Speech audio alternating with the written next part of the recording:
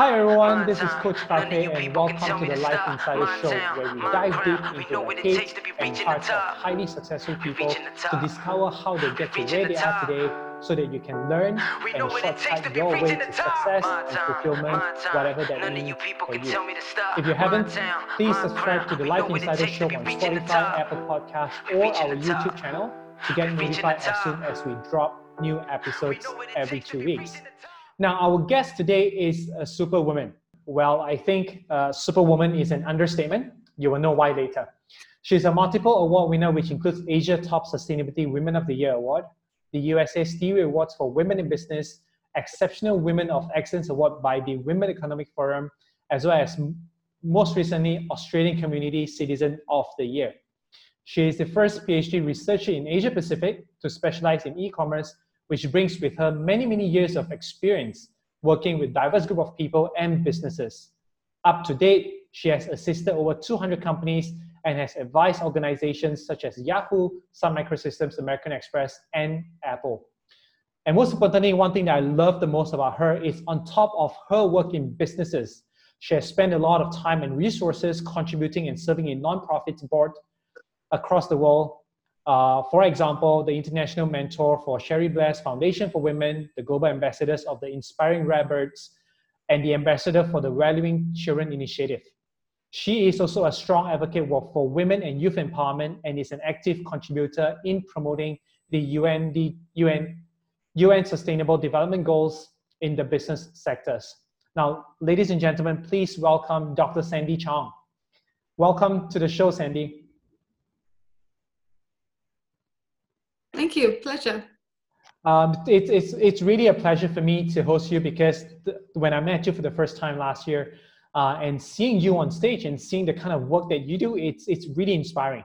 And it really just kind of, inspire me and made me ask myself like, wow, if she can do so much, I can do a lot more. But that's not the point of this show. I think it's really inspiring because you have done so much work and I think you have a lot to share with our audience and our listeners today. And sure. Before I go into the details, why not you share a little bit with us, what are you doing right now? And tell us a bit more about your journey getting to where you are right now. Well, I'm currently working from home, as you can see. I run my own consultancy firm in Singapore, and we help companies to grow internationally. And so I founded the organization or the company in 2005, and in 2009 we went to Singapore and opened an office there. And so it has been more than 10 years journey, and we've learned a lot. But what my passion really is to bring businesses into the space of nonprofit, corporate social responsibility, and sustainability. So I spend 70% of my time doing nonprofit work, and I'm serving as the president of the United Nations Association of Western Australia here. And we're really big on advocacy and educating the wider public on why it is so important to achieve these goals. Wow, beautiful. And you mentioned that you spend 70% of your time working on nonprofits. Now, I actually think a lot of people would love to be able to do that, right? But obviously, you are able to do that because you probably have built over the years, your career or over your experiences over the year that allows you to do that. Why don't you share a little bit with us your personal career experience, I don't know, in the past 10, 20 years or so that gets you to where you are right now? Sure. Okay, I did a PhD in e-commerce back in 1999, 4 years after the launch or the arrival of the internet. So I spent another 3 years finishing my PhD. I was on scholarship, so I needed to finish it fast. And even at that time, I wasn't sure if I was going to be employed. I wasn't sure if it was going to be rewarding, mainly because around that time, a lot of my classmates have already started buying houses and cars. Wow. And there I was still eating, the minimal, working while finishing my studies. So I was not the only one. I had other classmates were doubting whether they were going to be employable after the PhD. And so after I finished my studies, I was able to teach at the university. So I got a tenure at the university in 2 years, and basically was very passionate about teaching, very passionate about research, and I did a lot of collaboration work with people in the States, in Austria, in Germany, and also in Singapore. So I did a cross-country study between Singapore SMEs and Australian SMEs, and we duplicate the studies overseas. And then further down the road, I was very curious about corporate social responsibility back in 2005. And so I did a lot of collaboration with researchers overseas. And in 2009, near the height of the global economic crisis, my father had a stroke. Well, I wanted to be near him, which is why I decided to go back to Singapore. And I started my practice there, and the rest is history. It wasn't that easy because it was during the height of the global economic crisis. But I was very glad I took the risk. And I gave myself 9 months, and 3 months I cracked into the market. And at that time, people were not wanting to spend a lot of money on consultancy, very much like the situation that we have now. So there was a lot of capacity building, a lot of training requirements. And so that's how it got started. I worked closely with the Singapore government in developing these export development program. And we were accredited and took care of, and are still taking care of clients in Singapore, or clients who are based in Singapore who wanted to grow internationally. And so that was the journey. And about 5 years ago, I decided to do more for the community. I've always been very passionate about mentoring, and I thought I'll scale up my my skill set and also my passion by working as a executive committee member for the local association, and before that I was doing fundraising for the UN Women. I had a knack for it, and apparently my nickname was the Gun, which is getting things done, getting funds, getting sponsors. And so it has been a journey, and I'm extremely proud of my team. Currently we have a executive committee members made up of French, Canadian, Dutch, Australian, South African, Asians, and so it's starting to look more like a United Nations. That's real United Nations, right? I love the spectrum of your career, and I would say maybe your life, right? Like how you get started, why you get started, and so on. And we'll talk a little about that economic crisis, and which you say very similar to where we are right now. We'll talk a little bit about that, but I wanted to talk a bit more about your personal journey, like taking that PhD and taking that risk to succeed your dad's business. All these things are tough choices, right? Actually, I didn't succeed my dad's business. I started my own business. Yes. Okay. Yeah. Okay. Sorry. Yeah. You started your own business. You might have to edit that out. But you have to, you came back to Singapore, right? That's what I was trying to say. You came back to Singapore because... Yes. I came back to Singapore because of his health condition, yes. Yeah. So how was that for you, right? Like going through changes in that sense, as well as when you are, uncertain about things. What are the mindset that you were going through back then that kind of helped you to pull through and succeed in what you do? Right. I think it wasn't so much about, I think it was more about taking the risk, because anything in the future was going to be better than what happened in the past. Without going into too much detail, I was basically not very happy with my previous job. I love teaching. I love doing research. I've always been very curious, and I like this intellectual pursuit. The only thing I didn't like was the politics that went around with this whole academic circle. And so I thought I could be better used, or I could be better developed as a person and a professional if I go out there and really apply all these work and all these theories and all this research into real life. And it was more about, look, there was nothing to go back on. It was a global economic crisis. And, my father was a bit worried as well. He has always been very supportive of me. But even then he was like, are you sure you want to give up that tenureship? Because it takes a long time for some people to get it.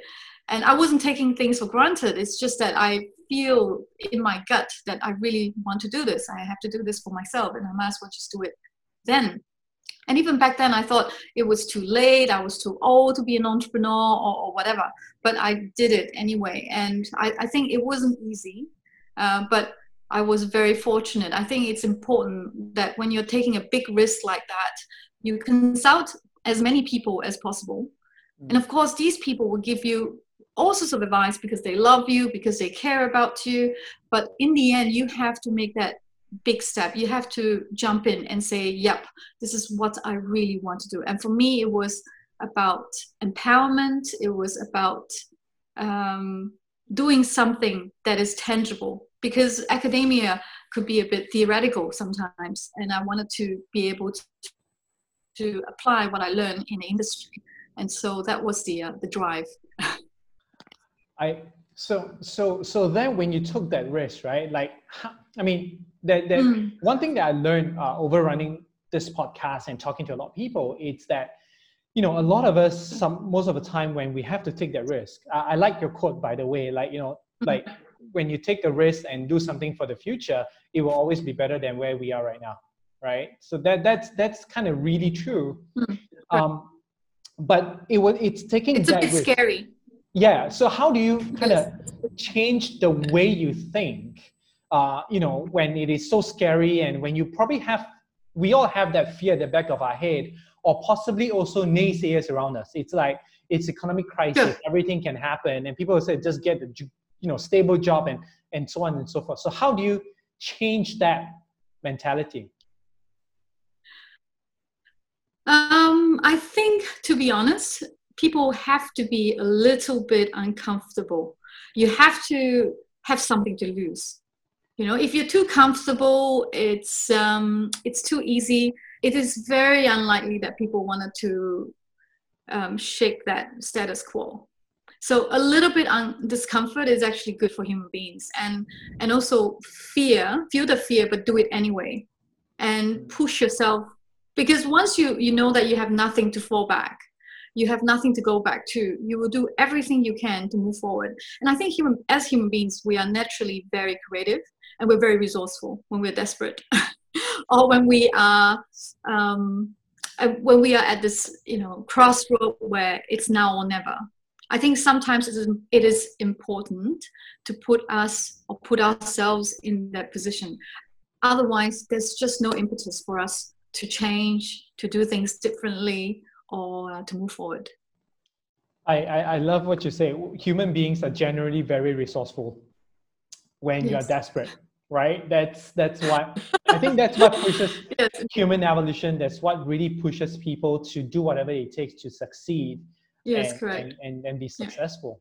So it seems like from your story that you have a couple of things that clearly right from the offset that's what you want to do, right? Like, for example, you jump into the PhD in a way because you wanted to, and then after that, you took that risk of starting the business because at the same time you're also clear that I don't like my job, so this is what I want, so I'm going to go and do it anyway, even though it's scary, even though if it's a global economic crisis and so on. How do you get that clarity? Well, I mentioned about this in some of the videos that I did for leadership, and I think it's important to stay focused, and it's important to meditate. So do any sort of exercises, any sort of activity that would help your brain focus. I think it's even harder now than, say, 20 years ago, mainly because we are just bombarded with information all the time. We are addicted to our mobile phone. And so I think it's important to have that space to think clearly. And you can consolidate all the advice that you got from people, but at the end of the day, you have to really listen to what's inside. So does that mean trusting the intuition? Yes, yes. You have to trust your gut feeling. And yeah, you just have to. I think there's always this nagging thought in your head. If you're not happy with your status quo, what is it? And most of the time we already have that answer. It's just that it was easier, or it is a lot easier to look away or to find ourselves the next distraction. So having that clear mind and being able to listen is so important. And I find that the meditation help. Yeah. Wow. So you have practiced meditation way before it is kind of like a hype right now. It's been around for a long time, but I have to say it's not easy. It's not easy to meditate. For people like us, you know, where brains are always ticking, I think it's a good discipline. Yeah. Now, staying focused, it's a good start.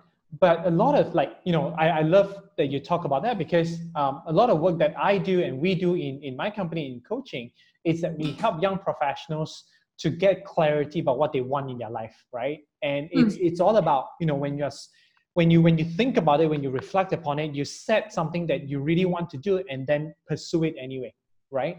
But the challenge with a lot of people that I've coached and a lot of people that come to me for coaching is it's that, they are just unsure about what they want, right? And you have personally experienced mentoring young women and speaking to a lot of different people as well. So what would your advice be to people who are looking to get clarity about what they want to do in their life or what they want to pursue in their life? I think it's important to weigh out everything. I think everyone has a different process. Some people speak to their mentors. I think it's important. And if, say, for example, if you're lucky to have a life coach like yourself, speak to a life coach. Sometimes we do need guidance, and no one can do this alone. I was very fortunate. I have mentors who could guide me, who could help me. And it's also important to, I don't know. I think as entrepreneurs, we've always been the kind of people who work against or go against the grain. I think it's not everybody's cup of tea. And I don't know if it's in the DNA or if it's just fear or courage or the fact that you can see people around you. I think it's so important to be around people who think like you. Right?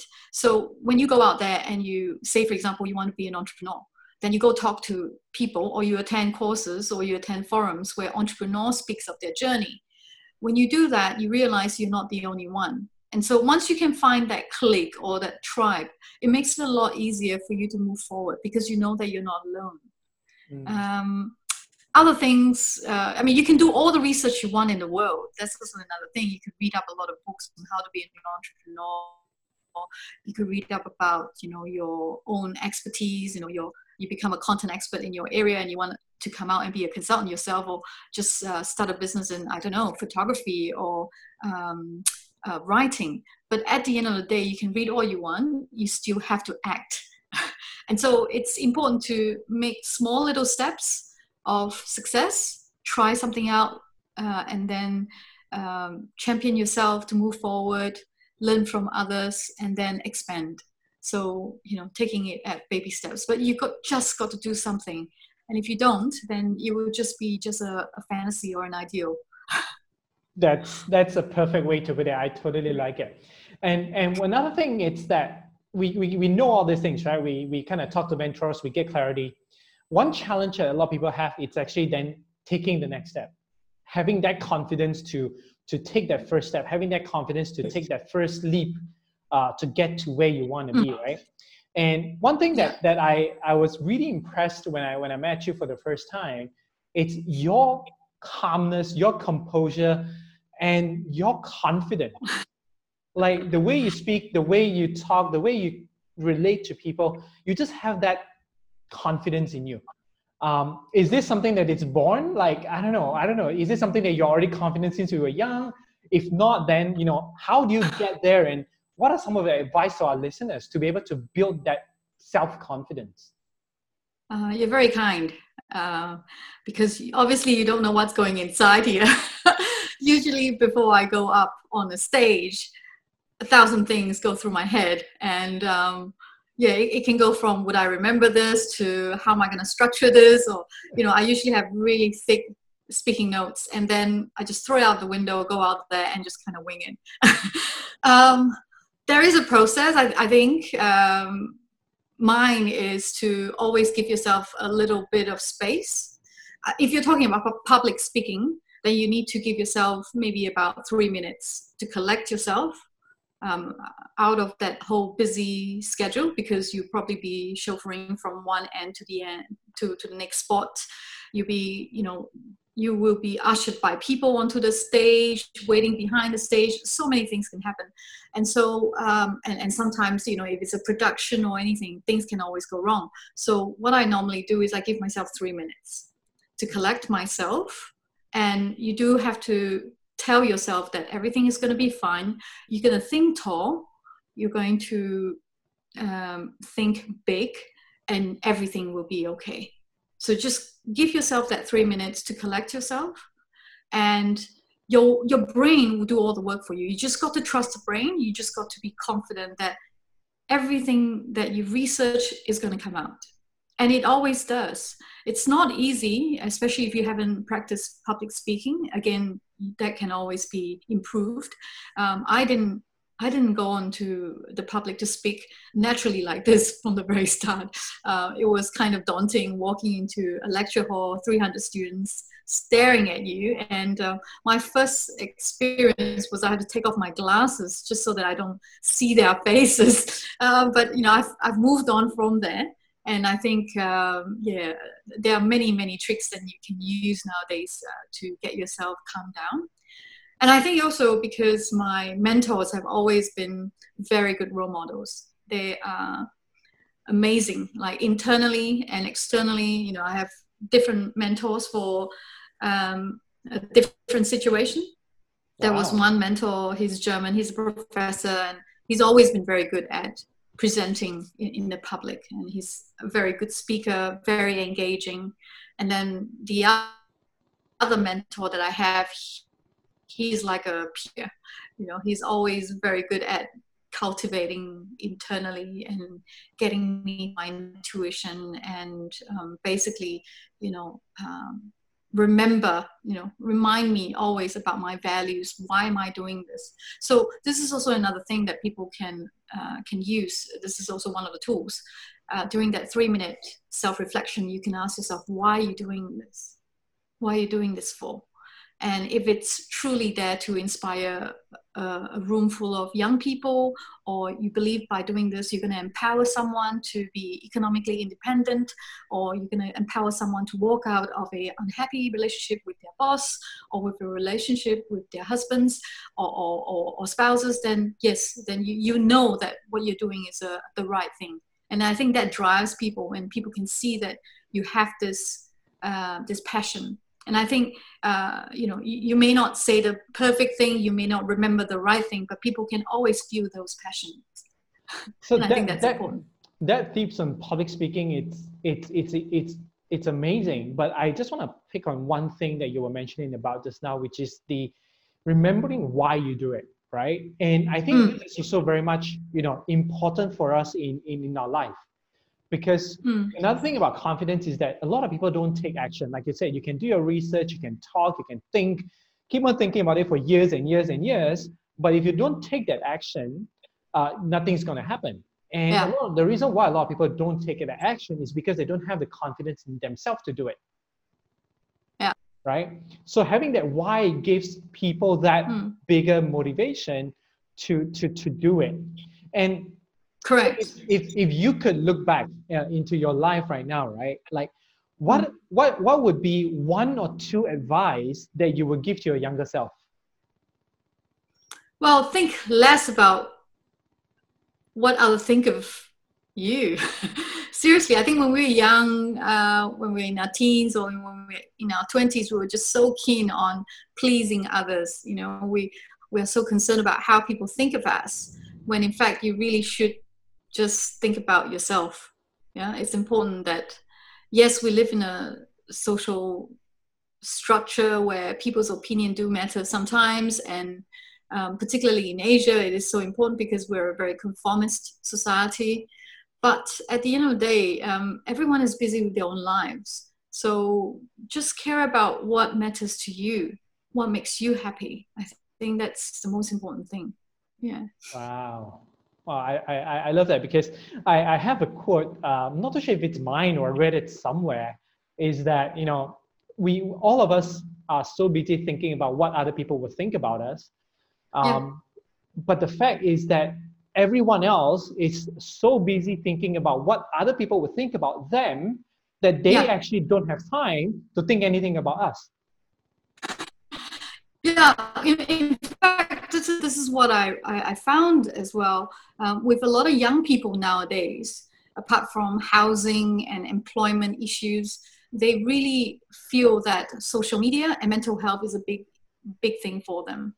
And we are actually witnessing a lot of these young people having to struggle with how they manage their image and how they present themselves in social media. So some of these young people complain that, look, you know, I really don't feel like I should post anything every minute of my life to people, but I'm being judged for posting. And for the post, they are worried, you know, is this post going to be boring? Am I unattractive? It's damn if you do, damn if you don't. And, Yep. you know, when I'm up in the 80s and 70s, I'm giving out my age, you know, we don't have this pressure. I mean, of course, there's always some level of, you know, comparison. Social comparison is a real thing. You think you're happy until you see how others are getting, and then you feel like you're getting the short end of the stick. Obviously, some people would use that as a drive to go out there to achieve things for themselves. But in a negative way, it causes a lot of envy. It causes a lot of negative things like hate, anger, jealousy, and all these are not very productive sort of emotions. So I think I'm not trying to say that the young people here today are getting it harder, but I do believe that they're suffering from all this social media and having to keep up with the Jones sort of image. So I think it's extremely hard. Yeah. I'm glad that you actually brought it up because, you know, I know you've been working on a lot of nonprofit. You do a lot of things in different areas. Mm-hmm. But two things that I really want to look at in our conversation today that you brought it up. Number one, it's mental health, and number two is women empowerment, right? And when you talk about mental health, and Yes. I really think that what you said hits, you know, really hits home because it's really prevalent. It's all around us, and it's affecting a lot of people. Now, when you see this phenomenon, when you see that this is happening, what is some of your advice? Like, I mean, to be fair, we should lessen our use of social media, but that thought is still lingering. It's just a very natural thing in a way that's happening in our brain when we use, you know, social media, technology, or whatever. What would your advice be to young people out there who are having all these thoughts and this kind of pressure?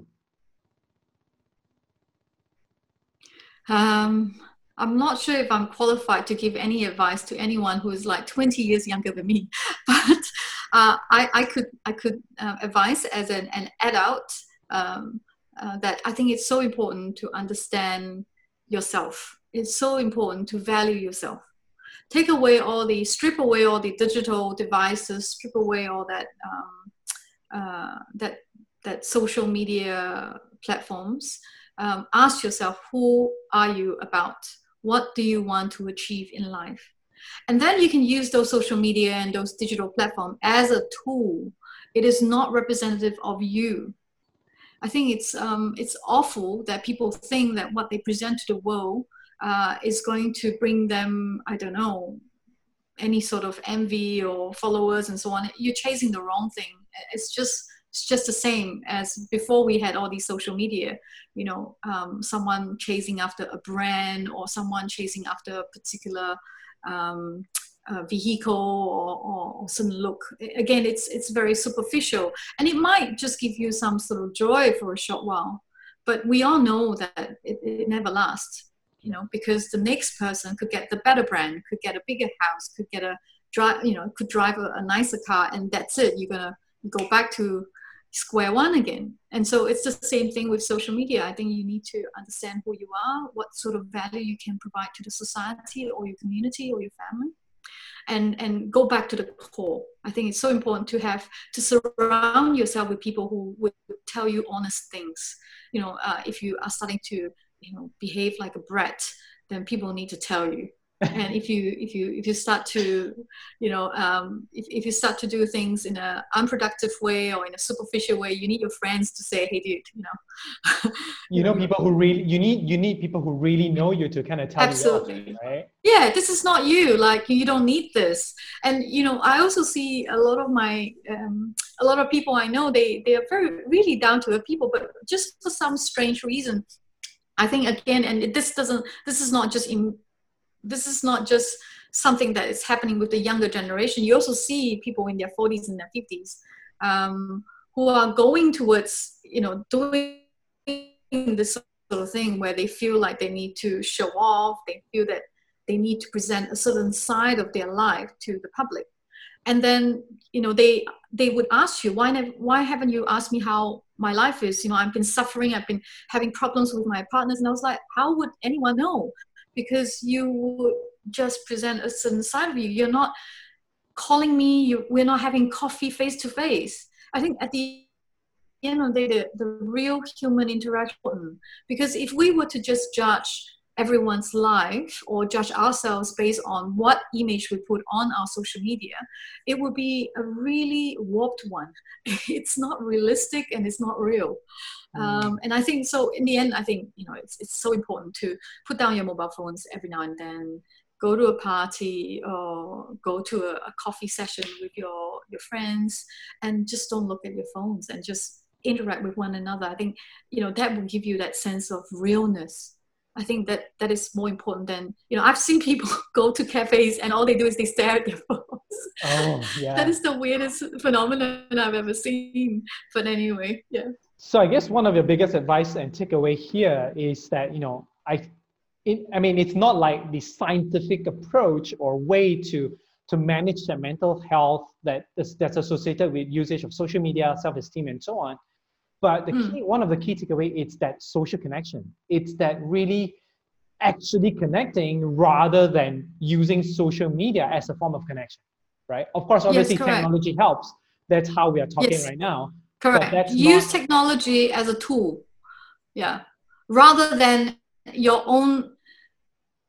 Use technology as a tool. It is not your own self-identity. I think people need to separate that. It's two very different things for two different purposes. Yes. So your own identity for yourself should be based on your own values, should be based on what you want to do with your life, what you're passionate about. And the technology is right there to amplify that. Amplify your passion, amplify your values, amplify your drive, and the things that you want to do. If, say, for example, you haven't focused internally on your own identity, on what your values are, and you go out there and use this technology, it'll just be an empty shell. So, that's the only advice I can. I love it. You brought up another great point, which is on self-identity, right? Yes. And yes. Like you said, if you don't have that self-identity that's strongly bonded by your value, your core, so when you use all this social media and technology, when you go out, you are being shaped by others. That's why then you have all this kind of negative thoughts and behaviors and so on and so forth. So I really love that point. Yeah.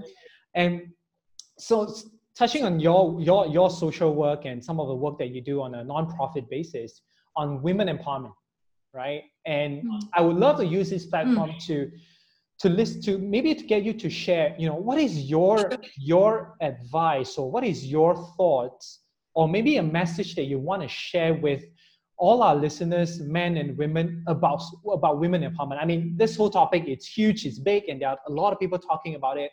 I would love to hear from you. Sure. So everyone has their own story, and the story I want to share is, I grew up in Singapore. I was born there. And as I was growing up, I was like a real tomboy. I never thought I was any less or any better than the boys, but consistently I kept hearing people say that, you're supposed to serve men, you're supposed to be seen but not heard. You can't do this, you can't go out and do sports, you can't, and I will wake up with my brother, but I have to make his bed. He eats, I have to wash his plates. He gets beaten up in school, I get punished. and I also hear very often, people tell me that girls are like a bucket of water. I didn't understand what that means. It means when you throw out the bucket of water, you can't take it back. So women are like a bucket of water. If we marry it out, that's it. We're someone else's property. I think we're better than just properties. And when I was growing up, I had this classmate. She was brilliant in class. She's smart. She's a joyful girl. And on one occasion, her father was hurt in a construction site. And so the family went into some financial crisis, and the family could then only send one child to the university.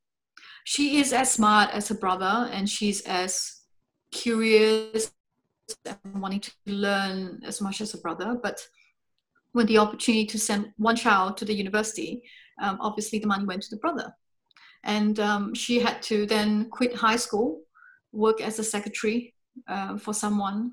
And when she's in her late 20s, really pregnant, that's where her company sent her to university to study. And even when she was studying at that in the university in Singapore, she was judged by people because she was pregnant. and so I just feel like, again, it's a lot better now, but if you look at the figures and you look at the statistics, women are still getting the short end of the stick. So gender pay gap is a big issue. So women are being paid 30% less than men. So when you do that over time with their whole entire career and their working life, by the end of that working life, women are getting a lot less with their superannuation. I don't know what you call it in Malaysia. It's like in Singapore, it's called CPF, mainly because if you get paid less, your contribution will be a lot less. And so, and then the just looking at this current crisis now. Yeah. So if you look at the crisis now, more than 70% of the frontline workers in the hospital, in the healthcare, are women. And yet when you look at the retrenchment, currently globally, we're going through one of the highest unemployment rates since the 1980s. And the first people to go are always the women. Yeah. And so not only are we, being treated unfairly in the good times, when we're going through a bad time, a lot of women do lose their job. And yet we have to do a lot of care at home. We have to take care of the elders, take care of the sick. And so all that are unpaid work. And, I just feel that we've come a long way, and things have changed. I'm definitely someone who is very lucky, and I feel that I'm fortunate to be a woman today than say 20 years ago or 40 years ago compared to our parents and our grandparents. Having said that, there's still a lot to go, a long way to go. As we speak, Iceland is the only country in the world now that makes gender pay gap illegal. So it's not like there isn't a model available. It's not that, such measures are not available. It's still kicking and alive. We just have to learn. In some other countries, they made sure that women get into parliament and again, onto boards as well. Studies have also proven that when you have more than 30% of women in your board, your sales increase by 60%, your invested equity increased by 40%, and all these performances come out. And if you're looking at the startup community, if you hire, if you invest in a woman or a startup company started by women, you're going to get your returns a lot higher than men as well. Because again, women are 60% return actually. If you're looking at investment as in shares or stocks, again, women outperform men in the long term. In the short term, maybe the men would do really well, but they also lose big. So there are so many things that we can complement men, and we can't do this ourselves. And I'm still very Asian in some ways, like yin and yang. I mean, I think our roles are no better or less than men. We're there to complement each other, and we can definitely learn a lot from men. And I think gender equality is not just good for women, it is also good for men.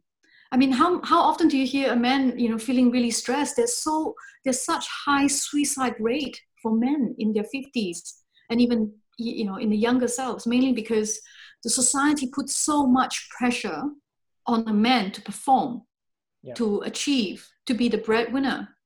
I think a lot of men agree that gender pay gap is terrible. They would like their female counterparts to earn the same amount of them, especially if they do the same amount of work.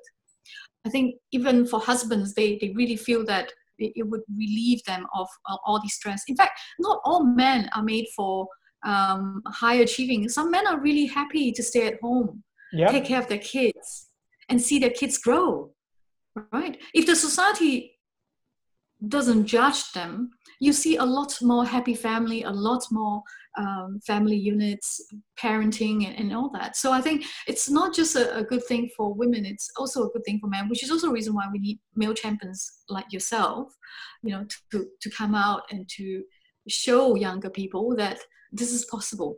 And so if one day this guy said, yeah, I'm quite happy to stay at home because my wife earns a really good pay and she's quite happy with the job, why not? Totally. I mean, I totally and also for and also for younger men, and I'm starting to see this happening a lot more now. They are less afraid of working for female bosses, which is also very good, because according to a study, and this is a fact, in Harvard they did a study. They said that if you're a man, and if you have and if you have a boss who is a female, the likelihood of her sponsoring you or helping you to get promotion is a lot higher. Oh wow, that is so look out for female bosses if you can. Wow, I love so it. They will negotiate for you higher pay, better position. Wow, totally. That's great insight, and that's the reason why I want you to share about your view on this, because there's just so many people and just so many noise about women empowerment. I mean, I know there are a lot of people talking about it in different ways, but you kind of really give the numbers that show men and just people that it is not trying to be. I mean, I think it's more inclusivity, trying to make sure that men and women are able to work well together and complement each other, rather than the whole thing of probably like just trying to be equal, right? I don't know. For me, I think women can be better. Yeah, so this is also another thing. I wouldn't appeal to businesses to do it for the sake of being equal, right? Although I think quotas are necessary, because in some countries, if you don't have any quotas, women will never be able to go in. And for a lot of younger women, you can't be it unless you see it. The way I would promote it to businesses is that, just look at the figures. Just look at the bottom line. Everyone can agree with the bottom line. If by having more women on boards, or if by empowering more women to the executive level, you are going to do better, your shareholders are going to be happier, and you're just going to perform heaps better, then why not? Yeah, I mean, totally. I've given up appealing to people based on equality. I think it's important, but that's not the direction you want to go when you're speaking to people who only care about bottom line. So I did a presentation at Harvard Business School about women in leadership, and at the end of that talk, I had this guy from Midwest. He came up to me and he said, well, do you mind sharing those figures with me, because I wanted to bring it to my board. And they come from a really conservative part of America, where Midwest. The boards are just 100% men. So yeah, one step at a time. Yeah. Perfect, love it. So much information from you, Sandy. I wish we can talk more about this, but I'm really grateful for having you here with us today on the Life Insider Show, and thank you so much. And one more last thing before we go, it's that if our listeners want to hear more from you, want to connect with you, what is the best way and what is the best channel to look for you? Well, you can always drop me an email. I'm sure you would publish that and share it with everyone. Otherwise, you can always find me on LinkedIn. So Dr. Sandy Chong, and you should be able to see the work that I do. And if you have any ideas on collaboration, or if you have any amazing stories that you want to share based on what I have spoken about, please feel free to drop me a note. Beautiful. Thank you so much. Thank you so much, Sandy. So for all of you who are listening right now, we would love to hear what you think about this episode. What's your biggest takeaway from this episode with Sandy? Leave your comments on my Instagram @CoachCarfe, or leave a review and share this podcast episode with your community. Till then, friends, thank you for letting me walk with you on your journey towards your success. I'm Coach Carfe, and I'll see you next time.